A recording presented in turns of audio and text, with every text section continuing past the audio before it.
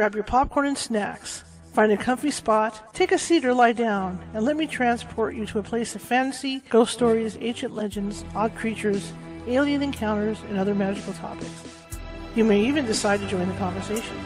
From faraway lands to your own backyard, with a small dash of pixie dust, turn out the lights and open your minds. The journey is about to begin. Well, good evening, everybody. How's everybody doing? I'm doing okay. It's been kind of a weird day, and Murphy's Law is still following me around. It's been happening, since last Thursday or whatever it was? Because I have a sneaking suspicion for some reason my email did not send the link to our guest for tonight. So I'm going to give him an extra couple minutes here, and if that's the case, then I'll try and apologize all over myself and book him another day, and we'll try and get him on, like I said, another day. And I apologize to all you guys for it, okay? I've just been having a lot of computer glitches and stuff this past week, and it's my poor, overworked, and underpaid computer. So I'll probably, if he does not come on, I just sent him the link. If he does not come on, then I will I'm going to read from the book, okay? Is that okay with everybody? And then I promise I will try to get him back on. I will apologize all over myself because everything was confirmed, and yeah, we'll see what happens. And we'll see if he comes on tonight. Wow, I mean, this is how my week's been. And let me check something, one more thing. Anyway, my name is Charlotte. See, we confirmed, but I don't think I sent the link out to him for some reason. Blasted all the hell. And he's in Canada too, so I'll try to get him back on. I'll apologize for myself. But anyway, my name is Charlotte. I'm going to be your host. I'm the Village Idiot tonight. I'm going to be your host for the next hour. I'm also the owner of the California Haunts Paranormal Investigation Team, based out of Sacramento, California. We're 45 strong up and down the state, and that means we can help you, but it might take a couple hours to get to you, but we can help you. All right, we've been doing this for almost 25 years, so we've got a lot of experience. And we're not one of these teams that's just going to come out and say, oh, yes, you have a ghost. We will thoroughly investigate your property and see what's going on. All right. We also have affiliates in Oregon, Washington. I was going to say Utah. See, that's how my mind is today. Oregon, Washington. Did I miss anybody? Nevada and Hawaii. Okay. I tell you, it's been Murphy's Law for me. Anyway, welcome everybody. And if you're watching from Facebook and you like what you see tonight, please hit that follow button. I'd really appreciate it, especially if you're watching from California Haunts Ghostly Events or from my own page. Please hit that follow button and please hit that like button. If you're watching from YouTube, there's a little ghost in the bottom right-hand corner. And if you hit that button, he will come up with a nice little red button to hit, and that would subscribe you to our videos. We have more than 450 videos over there. And I like to do different topics, like tonight's topic. Well, what tonight's topic was going to be. So check it out, because I think there's something in there for everybody. Again, we'll give him a couple more minutes. I apologize profusely because he did confirm, and I thought I had sent everything out because the gentleman for tomorrow night got his, because I'll do them. I'll go down and do them in order when I send them out. So who knows? Maybe something jammed up my internet because I was having trouble. Oh, here he is. And my guest is here. All right. Well, that's promising. Anyway, tonight's show is going to be interesting. I am fascinated by archaeology and anthropology. Always have been. And my guest tonight has a unique story to tell about an island. And I'll let him give you the details. But we're not talking about Sasquatch. That's not what we're talking about tonight. Okay? We're talking about actual human ancestor on this island. So I'm going to go ahead and bring him in, and let's do this. Hello, sir. Hi, how are you? I am so sorry. I thought it went out. I may have been late clicking a button at the bottom of the page saying enter studio or something. Okay. Yeah. Did you get the link earlier in the week? I did, yeah. Okay. I thought I had. I was all panicky today because I couldn't see it. Well, yeah. No. I hate things like that. It worked fine. All right. Tell me about you, sir. What's to say? Well, I'm a retired anthropologist. I left the University of Alberta back in 2019. I guess that's not so long ago now. But no, before that, I was working as a field researcher on an Indonesian island, well, a couple of Indonesian islands actually, but the one we're concerned with now is called Flores. It's a Portuguese name, but yeah, it's the official name still of the Indonesian island. I began working there in 1984. Before that, I'd worked on neighboring islands. But yeah, so 1984 was when I first, started my research on Flores, and I hadn't actually been working there for very long. Meeting people, talking to people. When I happened to hear, I mean, quite incidentally, I wasn't asking about this, but I happened to hear about these beings, hominoids, as I call them, human-like beings that, well, in the first instance, in the first place I was working, I was told that they used to live locally, but no longer did. Anyway, some years after that, I heard of other hominoids on the same island, a different part of the island, which were reckoned to have been around much more recently, and in fact, still occasionally to be seen by people. Well, as I said, 1984 was when I began. In 2004, which is 20 years later, I heard about the discovery of a fossil creature, a fossil human, if you like, although physically very primitive one, a very small-bodied hominin, which stood not much taller than 3 feet, around a meter, in fact. And when I first heard about it, I heard about this a bit earlier than the press releases in October 2004. I heard about it in the summer of 2004 when I was talking to one of the members of the research team that had excavated these fossils. And I was I was amazed to learn about what they found, because it sounded very much like what Flores villagers were telling me about, some 10 or 20 earlier.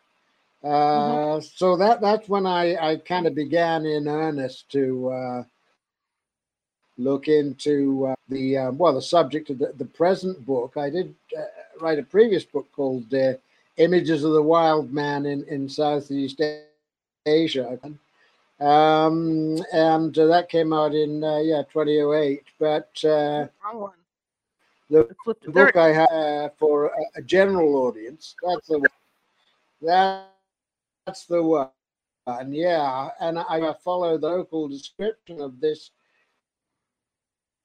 particular local creature. I've chosen to call that an ape-man. That's exactly how it's described. There are, despite the man, there are female members of relation as well. It's just that ape-man is a pretty well-known kind of inaccurate as it might sometimes be, but no, I mean, I really in earnest, I began to these 8 men, what I call 8 men in towards the east central end, or rather more towards the eastern end of Flores than some of the earlier men I'd heard about, and I go back and study what people had to say about these of them beginning about 2014. So I got a good 5 years. I'm in there, and last went back to Flores in 2018, and the result is the book. Between ape and human. Now, we're not talking about, like I was telling the audience, we're not talking about something like Bigfoot or how close Mm. are these people supposed to be to, like, say, Lucy? Yeah, oh, that's a very good question. Introduction, you called them human ancestors, which is not incorrect, but the problem is the term human. They were well, if we take as a measure um the fossil hominin, which my ape men very much look like. Yeah, that's called Homo floresiensis. So it's not Homo. There's even a debate as to whether it should be called Homo, because indeed it looks, yeah, respects like something like an Australopithecine, Okay. which is what. So the maximum height for Floresiensis, it seems to be a little bit in excess of a meter, which is not much more than 3 feet for an adult, which is by modern human standards is very small. I mean, there are people who are 1.5 meters tall. Mm-hmm. 1.5 meters, about 5 feet. I think that's quite small. But this would be something that's notably smaller and shorter than that. Um, Again, some of the features of the fossil ape men very closely resemble. Hence my interest. Mm-hmm. Subsequent features are more reminiscent of great apes, like chimpanzees, or even minor apes like gibbons, Sure. than they are of members of the genus Homo. So indeed, I mean, for paleoanthropologists, when this fossil was discovered 17 years ago or so now, it was a real shocker, yeah, for anthropology, well, for science in general, and there were people who dismissed it as being, like a diseased human, or some kind of undiscovered pygmy, but well, a pygmy you could say it was, but indeed, it's a far more primitive species than any kind of Homo sapiens. I would say, So yeah, it I would. continue on that. I really should focus more on Right. Go ahead. Sorry. the Leo people who I write about throughout my book. In fact, in a way, the book is Leo people, and what you can understand from what they say, how credible their reports are, other interpretations, and on and on. I focused on a number, or over 30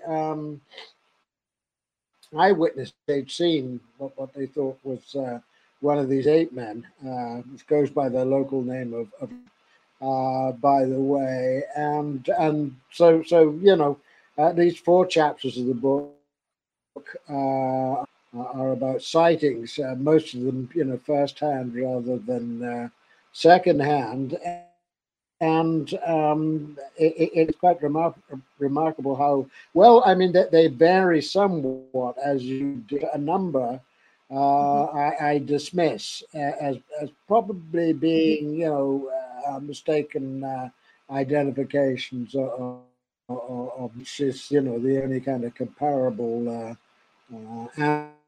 animal species on the island. But no, most of them do. They fall within a range in terms of height and physical features and so on. And basically, what they're described as a small, standing erect, bipedal creature, walks on two legs, and stands up straight, which is somewhat hairy bodied, Not as much difference between head hair and as there is in modern humans, for example, and indeed, it in terms of other features that they describe, it fits very well with the anthropologists have been able to reconstruct for the fossil species Ophrisiensis, which, by the way, I was initially they thought that the dates that applied to the remains, the most recent date was about 12,000 years ago. Through another kind of testing, that's been pushed back to 50 or 60,000 years ago. Always emphasize, as I do in the book, that is the only, in fact, the only site at which this species has been discovered. Well, we're talking about a fairly large island here. I think some of the size of Connecticut. I don't know if that's right, but I'll take their word for it.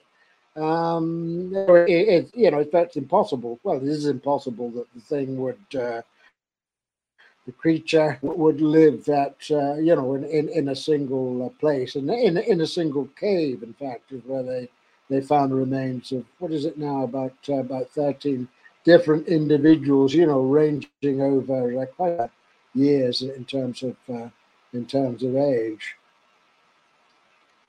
When was the last sighting that the people of the island had of one? Yeah, the last sighting is not what I consider the best sighting, which is to say the most credible sighting, but it would have been in 2017 or 2018. I got a very detailed report in 2017. When I went back the following year and spoke to the people who reported seeing this, they said in it again, and then I added a few details which didn't particularly, true. But just taking the sighting from the earlier year, 2017, it seemed, like something was seen, indeed, and then it was to to the description and to this more image they have depiction of the ape men. That was one of my better sightings because it involved two or more people. In that case, a husband and a wife. The wife who saw the creature closer up and better than her husband. In fact, it seems he was a bit more afraid of it than she was. Now, where do these sightings take place? It's not down where the villages are, is it? It's up in the mountains. No, that's right. Actually, the last one I described was at the edge of a field near a stream, on the side of which is a forested area. So it wasn't really in the middle of nowhere, but it wasn't in or near a village. You're quite right. The ones with the better details, which are in chapter 9 of my book, were indeed seen in I won't say desert, but in or near jungle. A couple actually, two of those involved dead specimens, which were covered near a road, but a very lonely stretch of road going through. The first of those two occurred in the 1970s. The creature observed was dead because it was hit by a truck, in which the observer I was able to speak to was riding at the time. Unfortunately, by that date, I wasn't able to contact any of the other people on board. The driver at that time was already long dead, and the two or three other people they couldn't be traced. But for Bruce, I explain in the book the witness that seemed particularly credible. He was a man from another region of Leo, as a matter of fact, who at the time of the accident had never heard of these creatures before. It was the driver who identified as a Laiho, an ape man. So yeah, partly for that reasons as well. This informant, this witness seemed quite credible. As that may suggest, very indeed, as that may suggest, I need to analyze and interpret, of course, all these sighting reports. Something of a skeptic myself, necessarily. I try to find other explanations, other interpretation of what people may have seen. But as I conclude the book, really, all things considered, the best explanation is that a good many, if not all, of the people I spoke to said they'd seen an ape man, had indeed seen something that corresponded to pretty close to this description, which, as I said, it tends to be consistent from person to person, although not the same. So we're not talking about something like Mickey Mouse, who always looks the same, regardless who's talking about him, sort of thing. Well, when you talk about the size of the area that this island is, these things could hide indefinitely in the in the hills. Yeah, no, I should have made clearer earlier, probably, that they are their territory is high mountains, high mountain forests. Most of the credible sightings indeed took place. Mm-hmm. Mm-hmm. As a scientist, do you think it's conceivable that something could have survived that long? That's a good question. Well, when I'm asked that sort of question, I always think in an article on the book that came out a few months ago, quoting a paleoanthropologist who thought the chances of this creature, or something like Homo floresiensis, the fossil surviving on Flores for this long was, I think he said, pretty close to zero.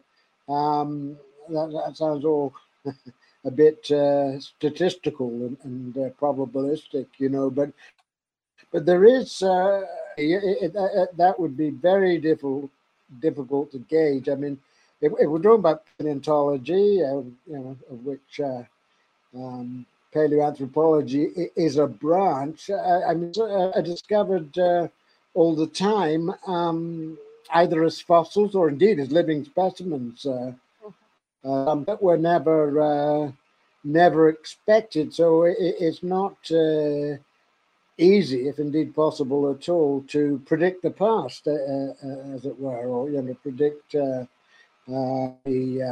discovered what might be discovered next. Of course, I mean, if you look at the environment, sorts of foods that are available, how something like this might keep out of the way of modern humans, quite conceivable.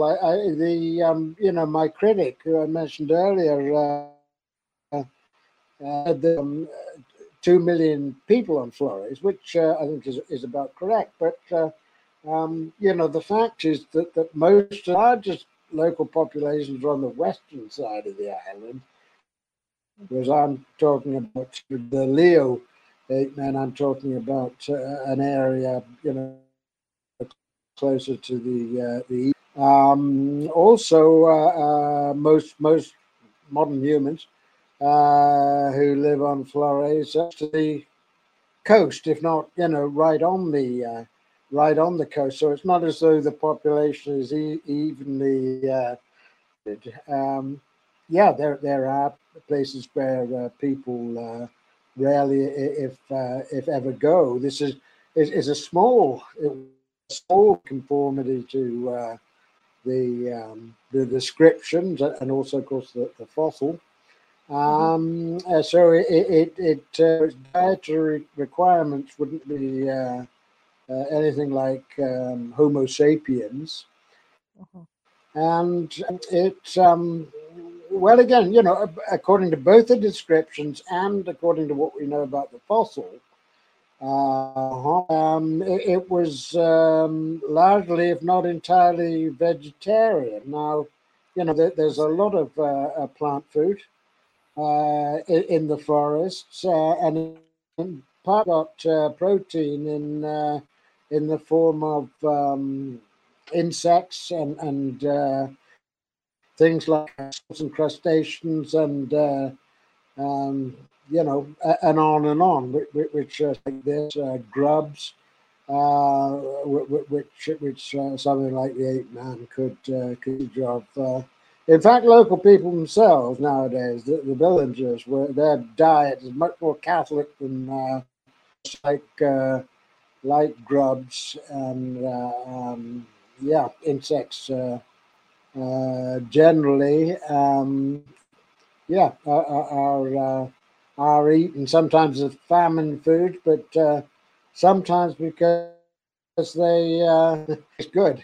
Um, if you consider that lobsters are just a big insect, then you'll probably see what I mean. But of course, we have ideological, cultural problem eating things that aren't fish or fowl or red meat. So I don't. I mean, the food it doesn't carry a lot of a lot of weight. One difference, of course, between these creatures and the Bigfoot described is that Bigfoot is much larger, so you would expect it to be much more visible. All other things being held, as something just three feet tall, is to hide much more easily from modern humans, and also they all evidence suggests they were good climbers, climb trees. So again, another kind of hiding place. So I mean, of course, I would be quite stunned if next week, say, somebody actually found one, and we heard about it. Somebody from the outside who could bring it to bring the specimen of the scientific community. Shocked, but not entirely surprised. I mean, it would make sense if a lot of the information I've recorded and written about. Yeah, that was my next question about the food, because obviously, I mean, if it was capable of lighting fires, the native people on the island would have seen the fires and then gone up to investigate to see what it was. So it had to be eating something, vegetarian or raw. Yeah, well, that's right. Yeah, no, there's no. Well, local people describe the ape man as being without culture or technology, so they or weapons, nor in fire. As regards the fossil, Homo floresiensis, there's no sort of confirmed, absolutely clear evidence for them having used fire. Indeed, they may have. In regard to things like stone tools, well, that is not impossible. Well, for the ape men either. I mean, if they did have the tools of stone, they'd be not terribly sophisticated, and local people would even if they found them, wouldn't recognize them as for what they are. So again, in terms of technology and the fossil and what these people describe to me. So of course the fossil is kind of key because the ape men and their cousins in other parts of the island before the Homo floresiensis fossils were discovered. If it had been the other way around, then there might just be a possibility of news of Homo floresiensis, getting to villages on Flores, which wouldn't be likely, but it's still a kind of possibility. Whereas in this case, of course, it's not possible because I heard about the beings before the bones were. Yeah, I mean that puts another difference with Sasquatch or Bigfoot. Not to say that is completely impossible either. But there are there are pre-sapiens human fossils that have ever been discovered in the New World, in either North or South America. It has been speculated that that the Bigfoot ascendant of something like what's called giganto, literally translated means giant ape. So far as we know, that's always the qualification of these things, isn't it? So far as we know, was entirely Asian. Although suggested it could perhaps have got across the Bering Land, survived and got across the Bering Land bridge. But we haven't found any evidence for it yet in so another different. I mean, I go on about this comparison as I have done somewhere, not necessarily in this book, but in an earlier book.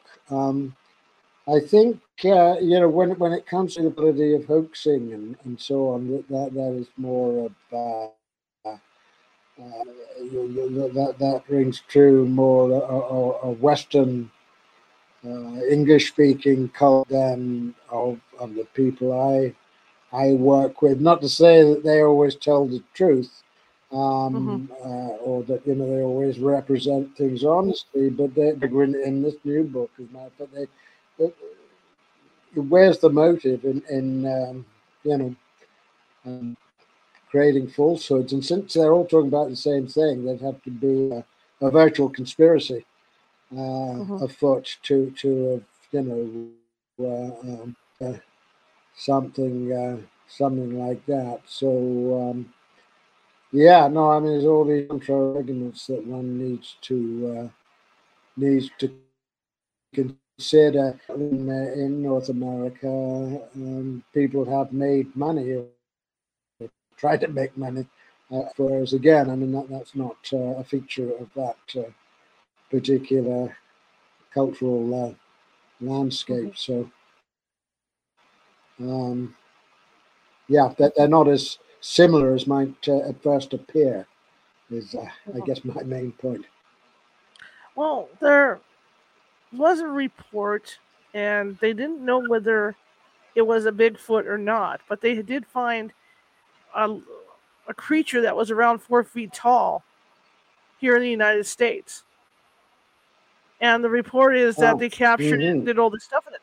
So the realm, thinking about this what you're talking about on this island, I don't think that's out of possibilities. I think there's a good chance. yeah. This was a recent, just said, a 4-foot I Bigfoot, think it was or back in the late 1800s they found it. And there were newspaper reports on it, and oh they had. right, yeah, no, yeah, yeah, no, I read about that in my earlier book that it was found in British Columbia, as a matter of fact, Yes. Vancouver, Yeah. back in and yeah, no, that is really quite an interesting story. I know the, in the past, certainly before me, and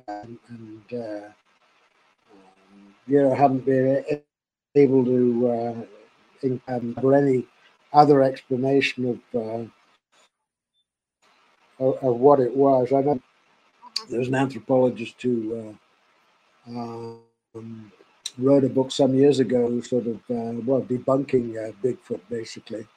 And he mentioned, not in great detail, but he did mention that particular case.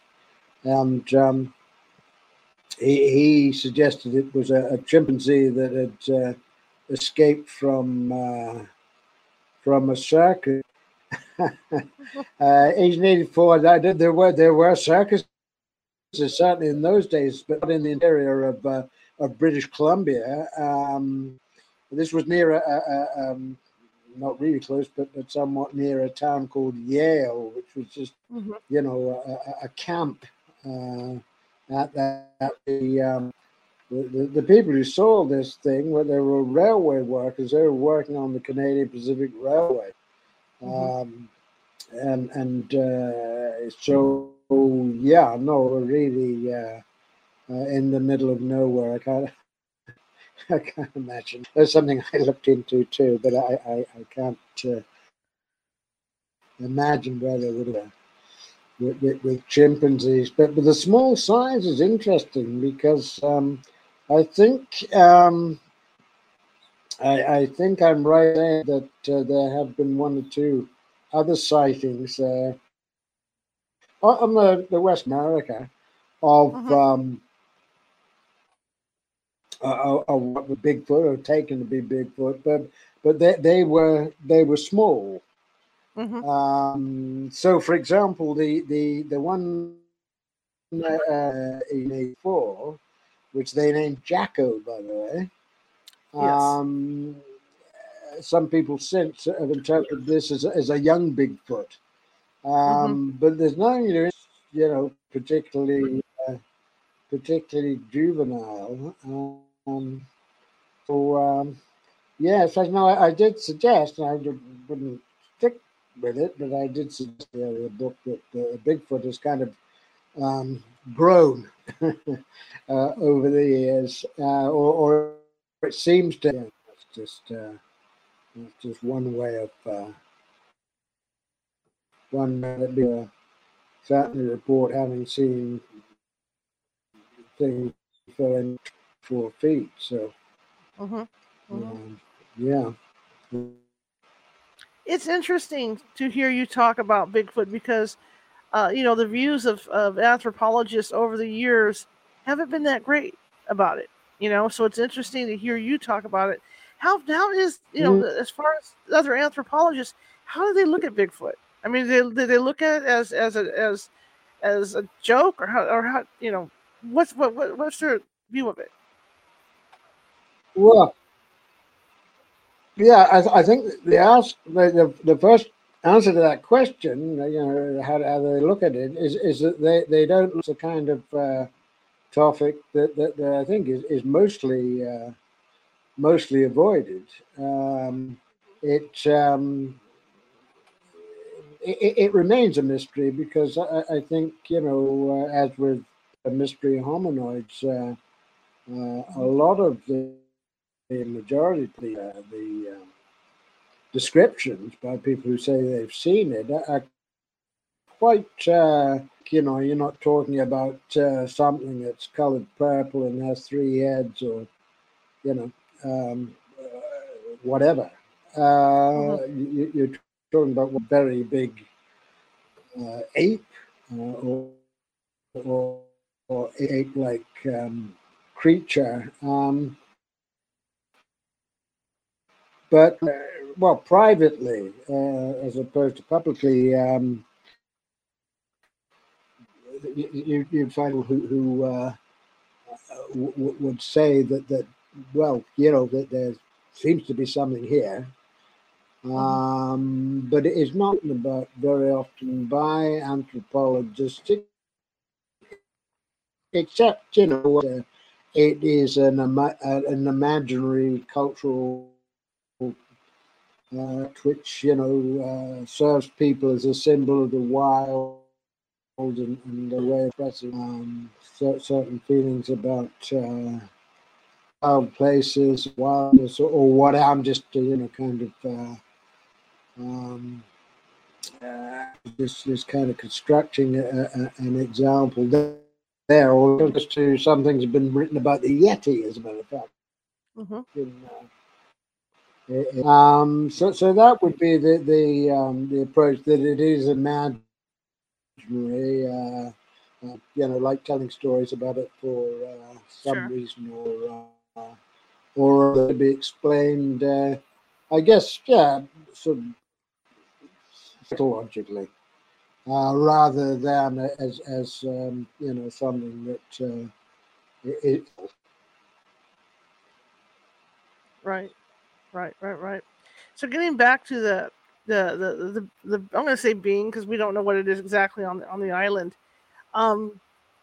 Is there ever going to be a time when maybe you will put together a group of people to go see if you can find it, or are you guys just going to leave it alone up there? Well, in some ways, it probably would be kinder just to leave it alone. But I personally was doing that for dare I say, for reasons of age. I do have a few health problems as well. Other people, physically more able people, have expressed an interest, but nothing is planned yet, or at least nothing involving is planned yet. But I think it is you said it's difficult to know how to talk about this. It is. Rather like the definition of human. It's a bit tricky when you go way back in time, or when you start talking about things that are clearly anatomically modern humans. But I think the findings of the book should, one would hope, would open people's minds, so that anybody researching on the island in the area of paleoanthropology, archaeology, or whatever, would keep their and indeed, I mean, I think it would be reasonable for fields of just people with the relevant expertise and members of a team, together with people who know how to move about it in rough country, to go in search of something like this. If nothing else, they'd probably discover some new species of snakes or birds on Flores. So yeah, of course. I mean, there's another thing with science, biological science. People don't typically go out in search of things. There is a very good theoretical reasoning out of science, a very good natural science, a good theoretical reason to believe that it's there, and that kind of thing happens in very very few cases. And so yeah, I mean, another aspect of my study concerns the organization of science. Mhm. What counts, what doesn't, what's funded, and what's not. As I said, the book is largely about the Leo people in particular, the question always is, well, what they say about certain things that can't be classified as spirits or imaginary beings or whatever, can't simply be categorized in that way. Um, to an extent that their statements, should be accepted as evidence. Even evidence, their own local should be accepted as producing on a par with the evidence produced by academic scientists. And my answer so far is, yeah, well, it really it one's careful and one looks at the context and all the rest of it. Absolutely. And how do the people on the island feel about them?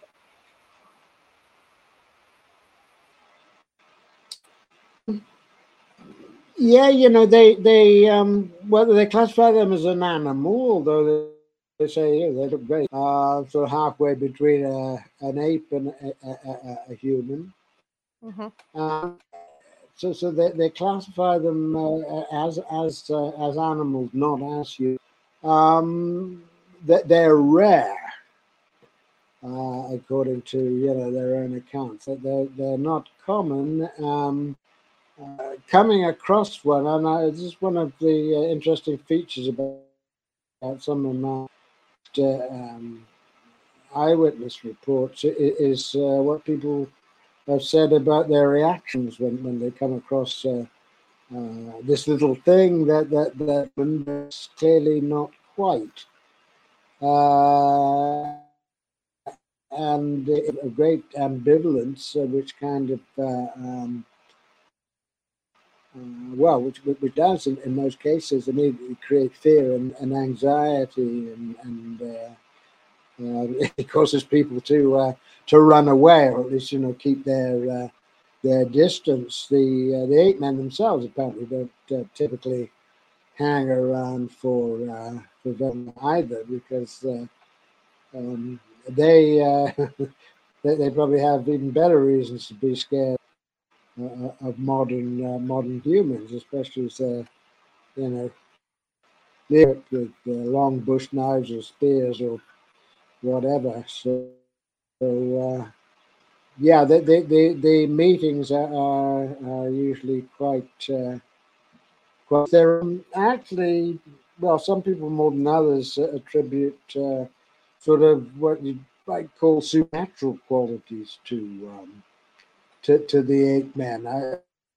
They say coming across one can um, make you ill later on, but that can be linked with the initial reactions they describe as well, or it can be an inference which is neither here an inference partly from the fact that you have seen something that nobody else has seen. But yeah, no, in various places in the recent book, other animals, which are scientifically documented that have a supernatural side to them than the ape man. So just say something is described as having certain magical powers doesn't mean that thing doesn't exist. So there are humans who are described as having magical powers as well, including being able to disappear, whatever. Um, and yet, yeah, nobody would dispute that those people aren't, real members of the species called Homo. That there are a number of distinctions that one needs to beware. And I spent a whole chapter talking about whether the ape men might be a kind of spirit or supernatural being, and I mean, it kind of helps in this case that the Leo people themselves distinguish spirits from animals. Say so spirits are normally invisible. Hardly anybody has ever seen one. And on and on. Whereas this doesn't apply to the ape men.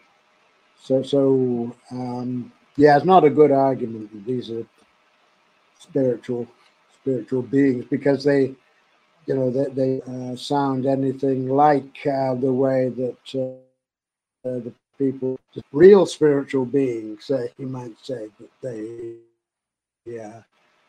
as existing. Absolutely.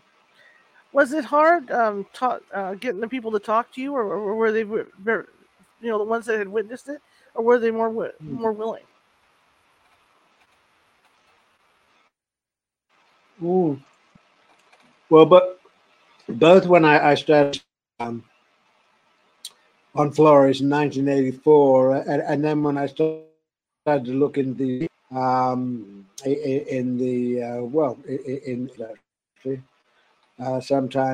sometime later, both occasions I was fluent in and I was familiar with the language of Sumba Island, which is an island not too far away. I already knew something from reading from my experiences on Sumba as well about local culture and language too. It was pretty for me to adapt, and people didn't have that much trouble, dealing with me, because they could talk to me. That helped a great deal. Well, personally as well, I've always got on with people on Flores and Sumba. I mean, I'm not. My wife and I lived on Sumba as doctoral students in the 1970s. Solid, and we were living in no electricity or running water or anything like that. More or less dressing like local people, certainly eating exactly what they so I didn't have any difficulty. I didn't really adapting. I'm not sure I'd want to do it again at my present age, but certainly in younger years it was not a problem. What do you say to somebody that is kind of critical of this creature?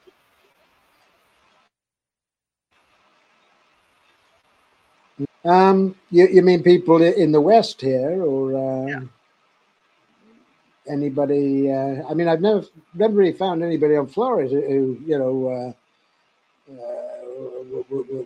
these things don't exist. They may not be particularly interested in them, but nobody gets exercised when they hear people making claims about them. But in the West, I don't know. I mean, I've had some criticism in print over. I can usually reply to it. So I mean, I looking into Bigfoot as a physical creature who have had definite trouble with cops and university administrators and so on. But I haven't had that. I guess yeah. I don't know. I mean it's interesting because I'm dealing with I'm dealing mostly with what people have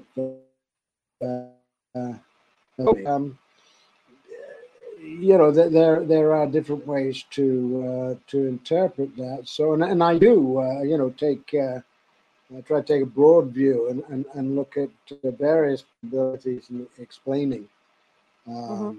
what I've been told. So I haven't really had that many critics.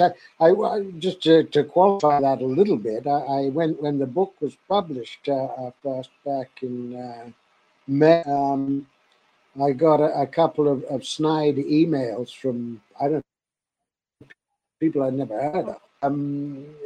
One saying something like,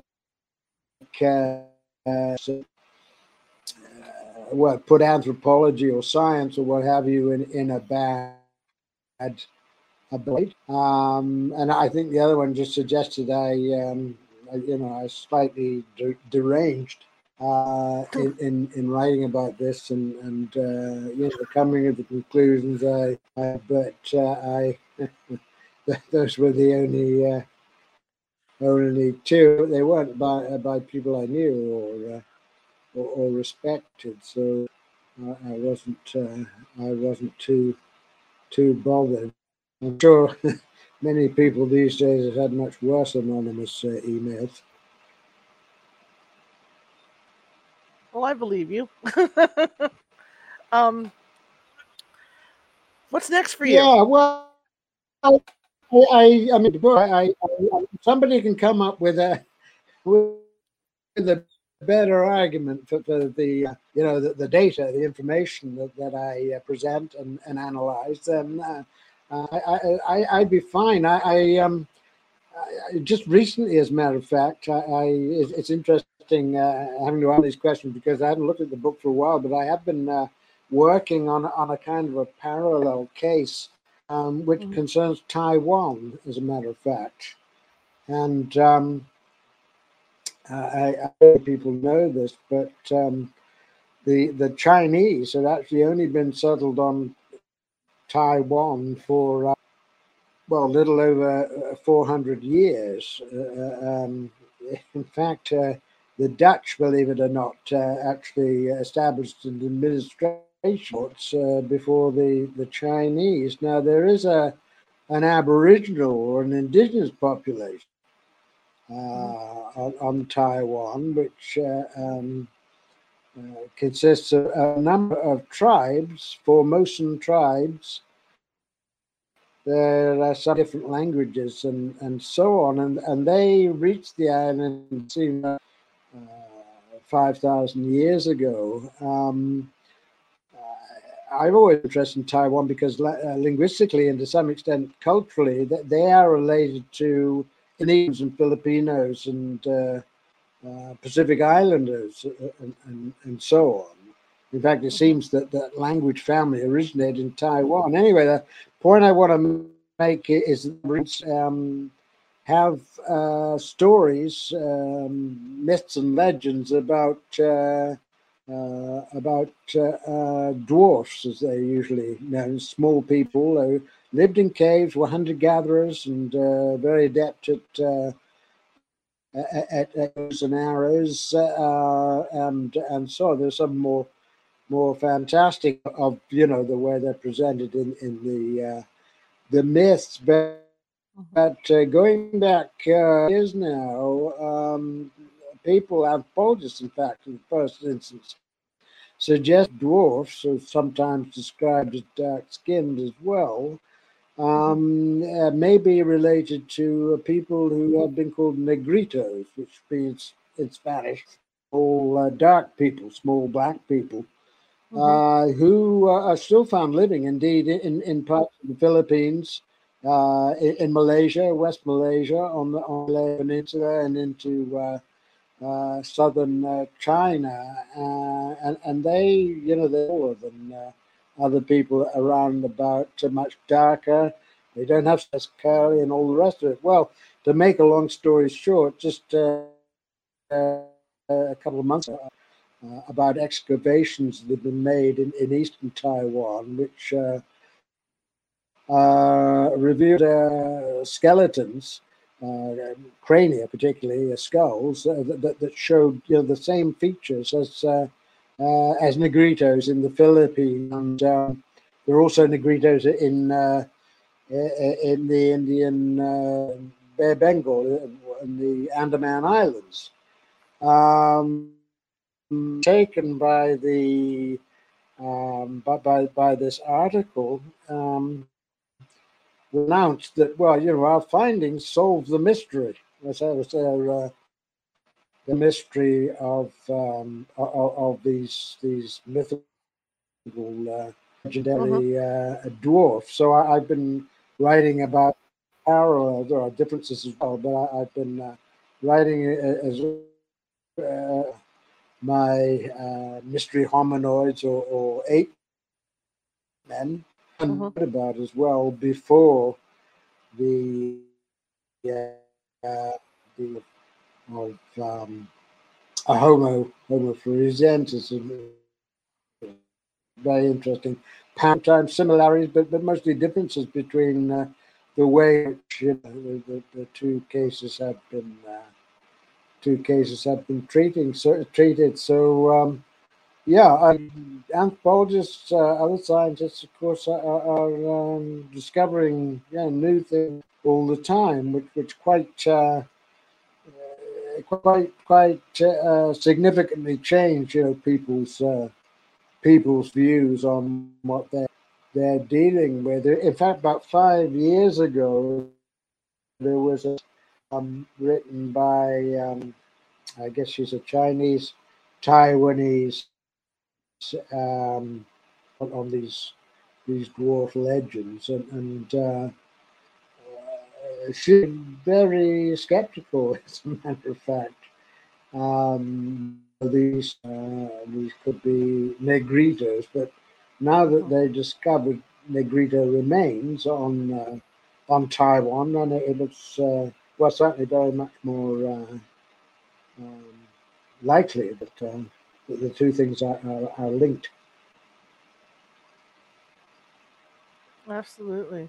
I want to thank you for coming on. It was wonderful. I learned so much from you. Okay, well, I hope you will read the book if you haven't already. That other people listening, might find their interest in looking further into the matter. They've got the title there from the display, and well, thank you for your interest. Absolutely. How can people find you? How can they find me physically? I'm through the university. Yeah, I'm not sure I want to find me, but no, seriously, I can be contacted through my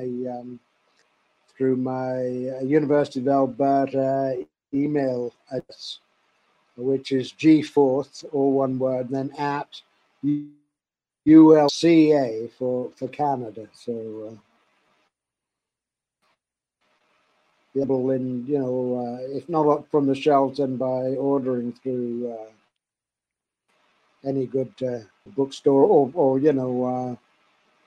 ordering online, thrift books, Amazon or whoever. Okay, sir. Well, thank you so much for coming on. I really appreciate it. We'll have to get you on, another time to talk more about this, because this is fascinating to me. No, I look forward to that. Okay. Thanks very much. Have a good day. Have a good evening, sir. Okay. Anyway, fantastic show. Learned so much about that creature. You just never know what's still out there, and it's interesting to hear an anthropologist talk about Sasquatch too. I thought that was kind of cool. Okay, tomorrow we're back on our usual time. 6:30 with Thomas Ferrano. I hope Ferrario. My name's right. And we're going to be talking about strange happenings in the Marley Woods. And rumor has it that there's been a lot of sightings of UFOs, cattle mutilations, and all kinds of stuff. In fact, the stuff that goes on in these particular woods, they're in Montana. The stuff that goes on in this particular set of woods is just as interesting as what's going on at Skinwalker Ranch.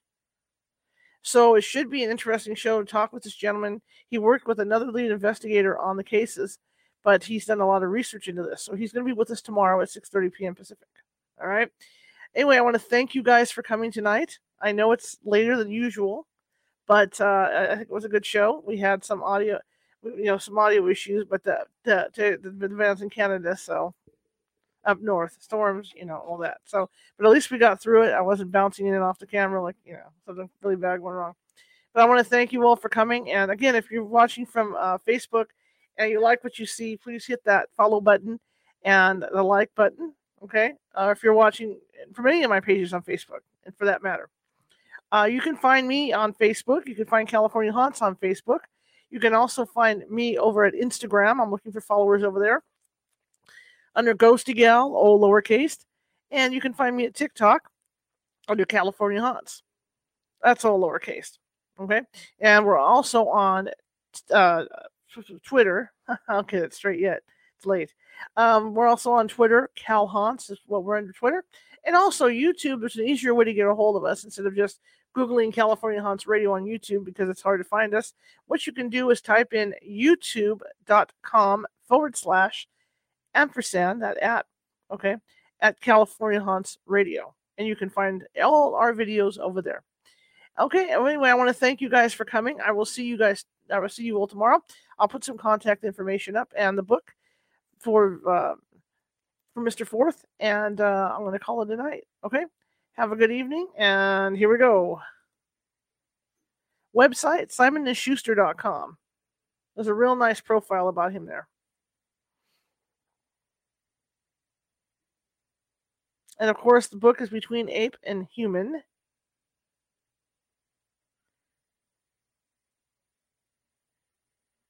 And as he said, you can get that at Amazon.com.